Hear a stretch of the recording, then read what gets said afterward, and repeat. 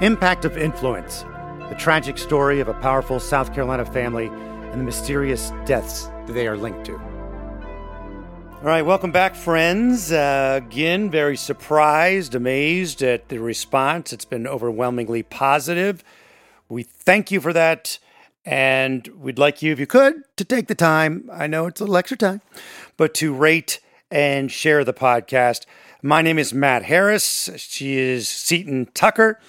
And we take all the advice that you give us through Facebook comments and emails and reviews to heart. And we just try to get better and better every time that we do one of these pods. The Facebook page, which we have begun, is called Murdaugh Podcast, Murdaugh Podcast. It's a Murdaugh Podcast Facebook. I started a new email because I'm getting lots of those, and I'll get to you guys, respond to you quickly, as quick as I can. It's mattharrispodcast@gmail.com. Seton Tucker, it's spelled Seton Tucker on Facebook, or as we said, on the Murdaugh Podcast Facebook page. All right, we're going to do a whole episode about the Stephen Smith alleged hit and run, but people have been asking and questioning Seton about your interest in the case. We know that it started with the fatal boat crash that killed Mallory Beach.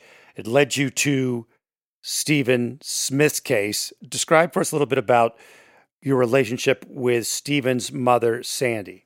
Well, so I had just seen rumors online about a possible connection between her son's death and the Murdaugh family. So I just felt called to just kind of send her this Facebook message. I've never done anything like this before. I was very scared. I sent her a message back in March of 2020 and just said, I've seen these rumors. Is it true? And I said, I'm probably crazy for sending you this message. And she said, no, I'm probably crazy too. Well, she's not crazy. But Anyway, so she sent me a message back just saying that she did not believe that her death's son was a vehicular accident in any way. And at this time, she was just kind of talking to anybody who would help her. She wanted to call attention to her son's case and get justice for Stephen.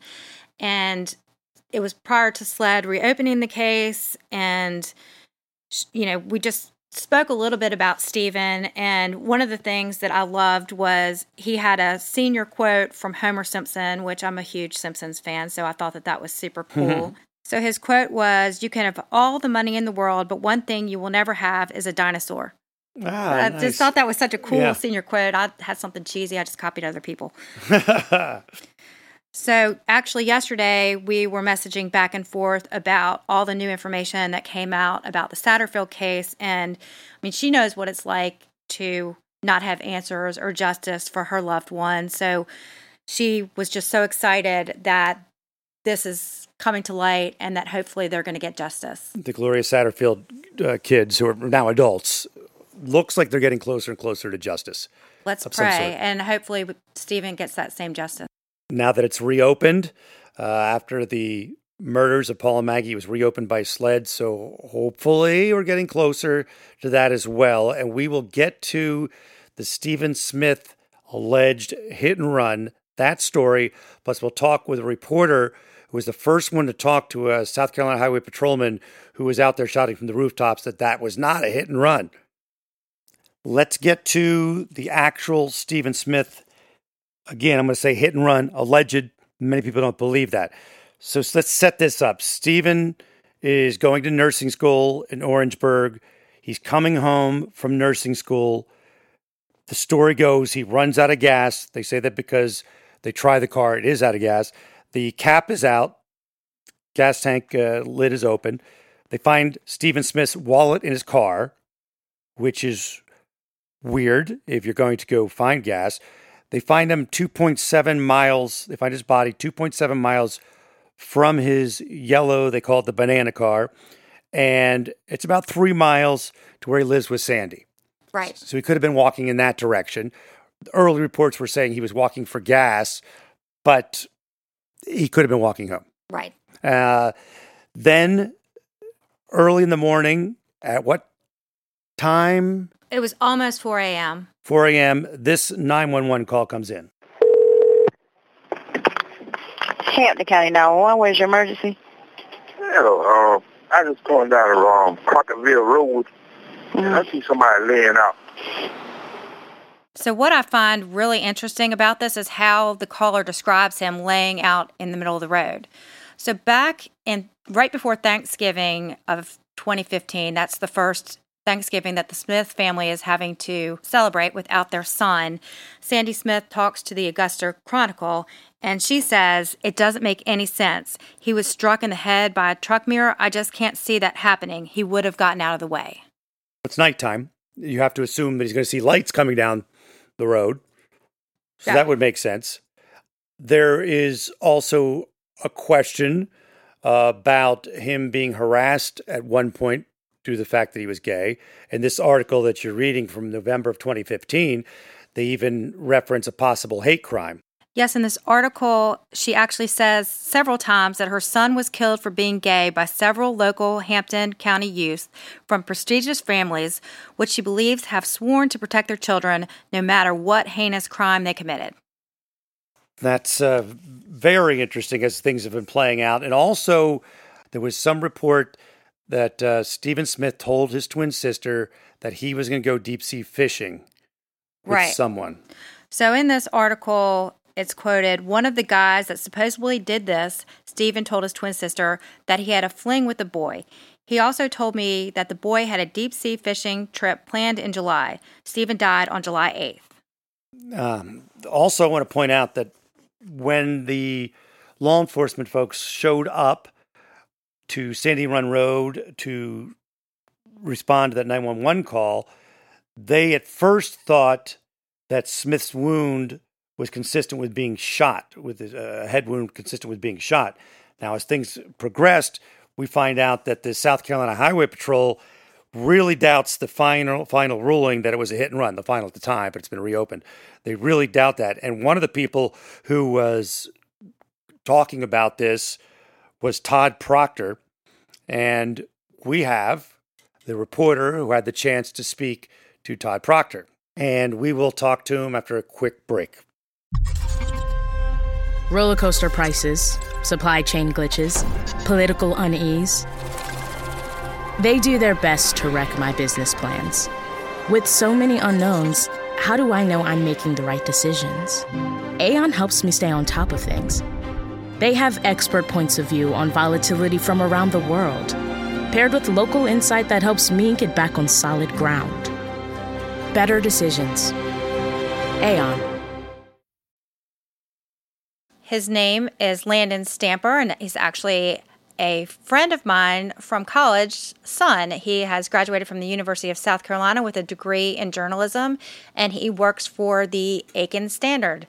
Hi, Landon. How are you? Doing pretty good. Glad to be on with you guys. Glad to have you. So, Landon, how did you score the interview with Officer Proctor?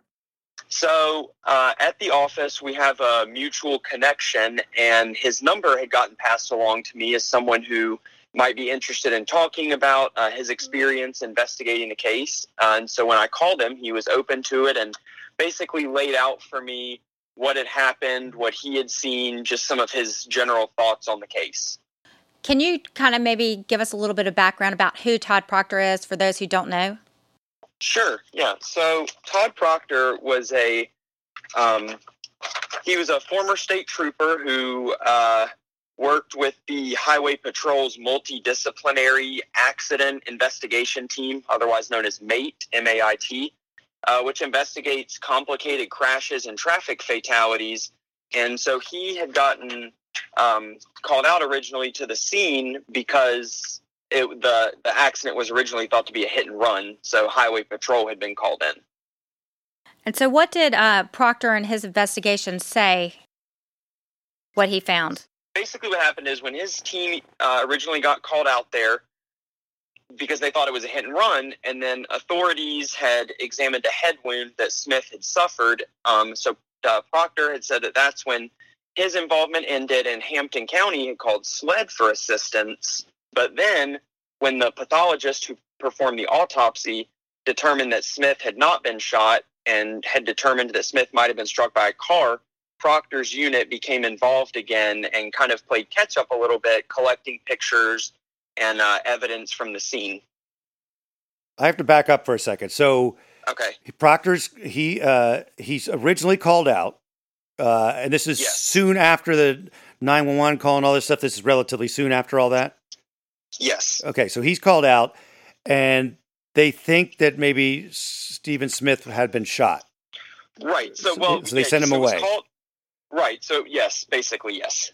So they say, we've got this. This is now Highway Patrol, not Mate, because it's a shooting. It was Highway Patrol was just pushed out entirely, and SLED was called. Oh, SLED was because okay. they thought it was a shooting. Yes. Sorry. Okay, so SLED was okay. That's okay. So what's the time frame when it changes over again?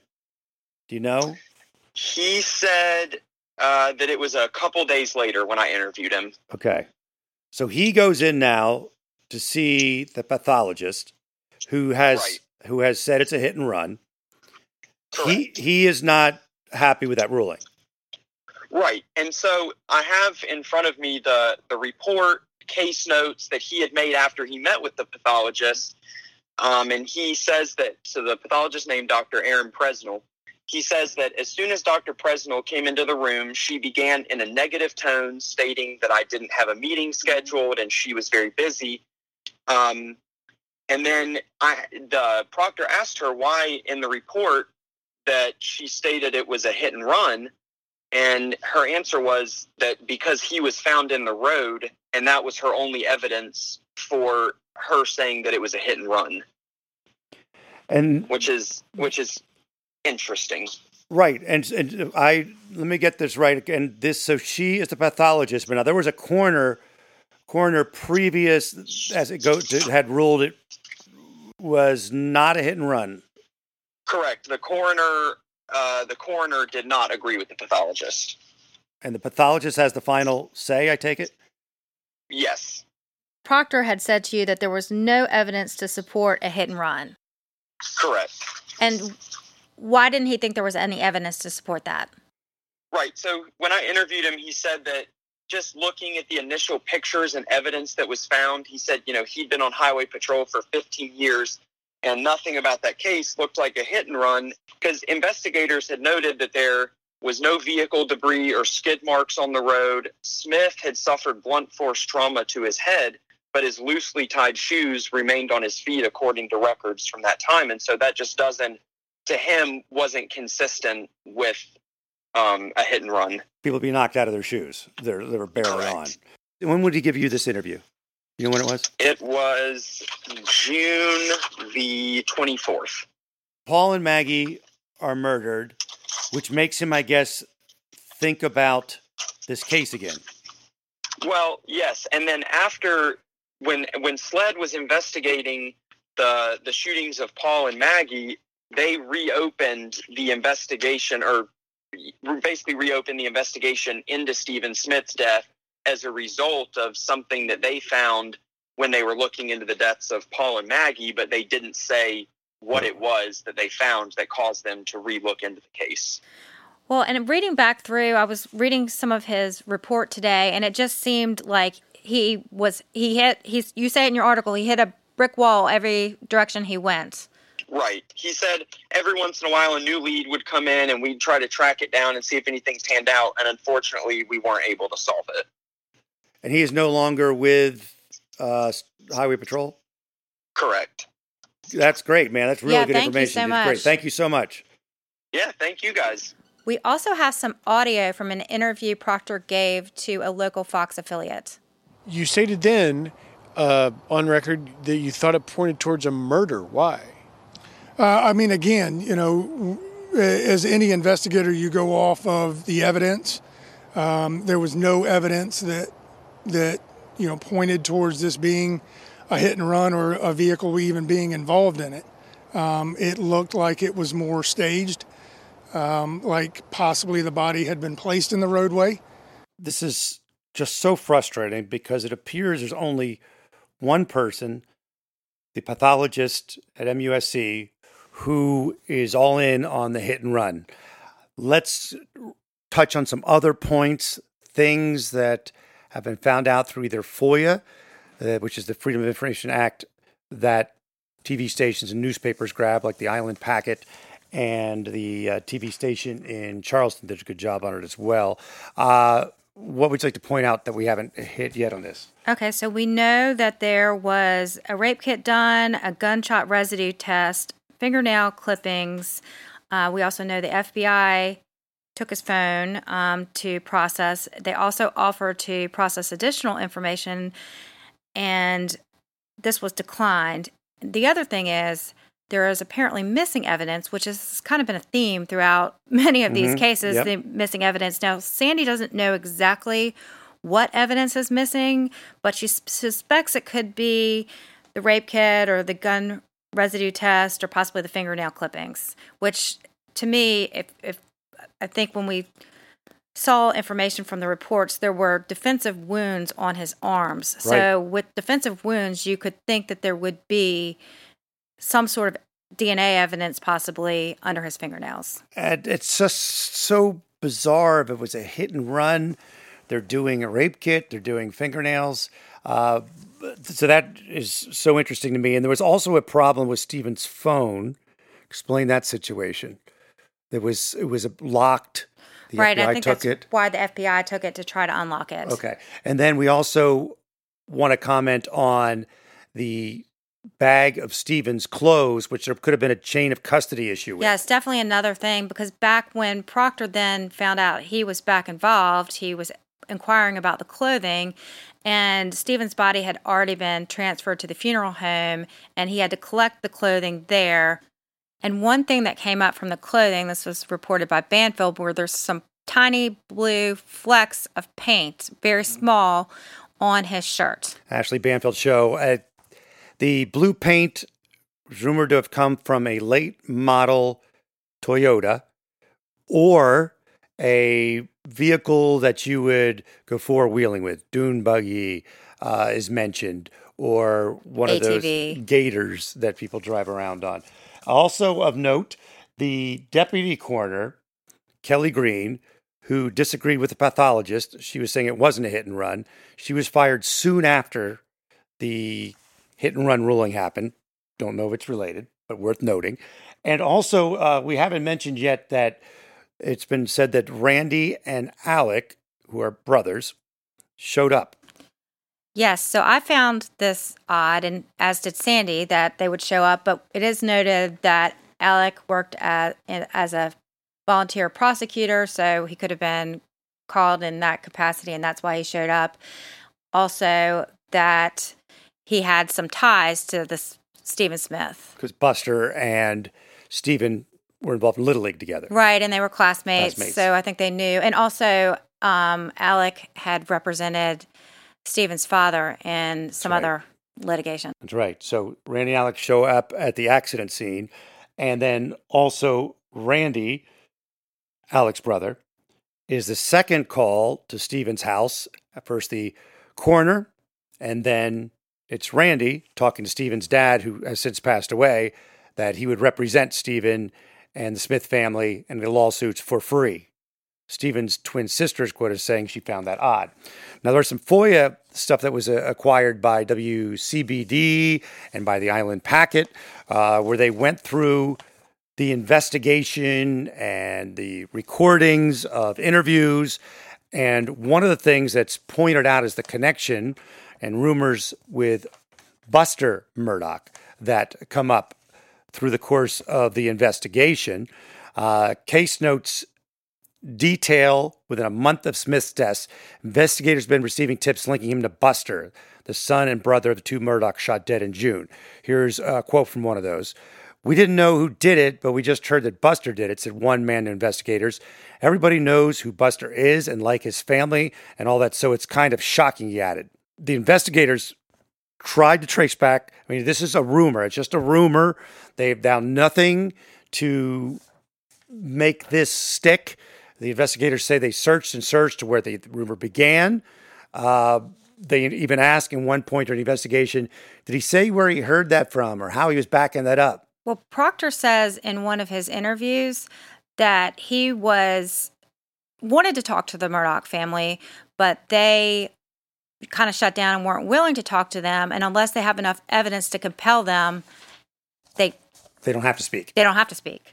The Murdaugh name came up again. This was a connection to a different alleged suspect. There was a tip that said they knew the identity of Smith's killer, and it was a drinking and driving hit and run. And the tipster said he was passing the information on because Randy Murdaugh, Buster's uncle, told him to call. That ended up not panning out in any way, shape, or form. So, I mean, I think this all goes back to Sandy's original quote back from 2015, where she says, "Everyone knows what happened to my son, but nobody wants to tell me who is responsible." Sad. Well, it has been reopened, and hopefully SLED is getting to it again. A reminder that they opened it up again because of something they found in the course of the investigation into Paul and Maggie's murders. You can reach out to us on our new Facebook page, Murdaugh Podcast on Facebook, and Seton Tucker on Facebook. And I have a new Gmail, mattharrispodcast@gmail.com. I do a morning show for WLNK, Matt and Ramona show. You can find me through there as well. And we want to point out that we are getting some information from people through Facebook and Gmail and whatnot. But we would also like to tell you that we are invested in this. Emotional. I have family in Charleston. Seton went to school in Beaufort County, in the Low Country, and we're working with a documentary filmmaker who went to college at Charleston, has a 17-year-old gay son, so the Stephen Smith thing really struck a chord with him. So the story, we believe, through these people is going to be told truthfully and honestly and will make the area look good. We appreciate your time. We appreciate your listens. Contact us just to let us know if we're doing good or bad, or if you want us to talk to you about what's been going on. We'll all talk soon. Ohio is a land of mystery. From missing shipwrecks and lost treasure beneath her surface to strange phenomenon slicing through her skies. From myths that have evolved around historic events and people to the unsolved murders and disappearances that keep her communities wondering what happened. Find Ohio Mysteries on your favorite podcast app and let's explore the inexplicable. OhioMysteries.com.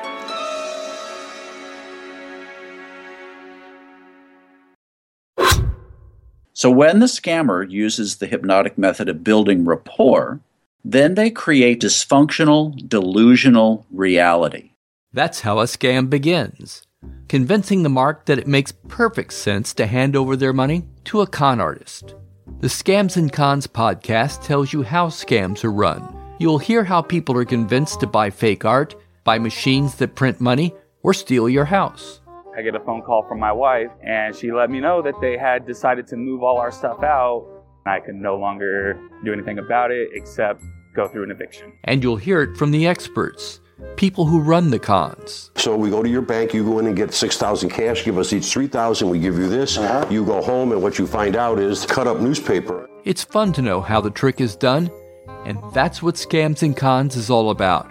Listen at scamsandcons.com or wherever fine podcasts are found.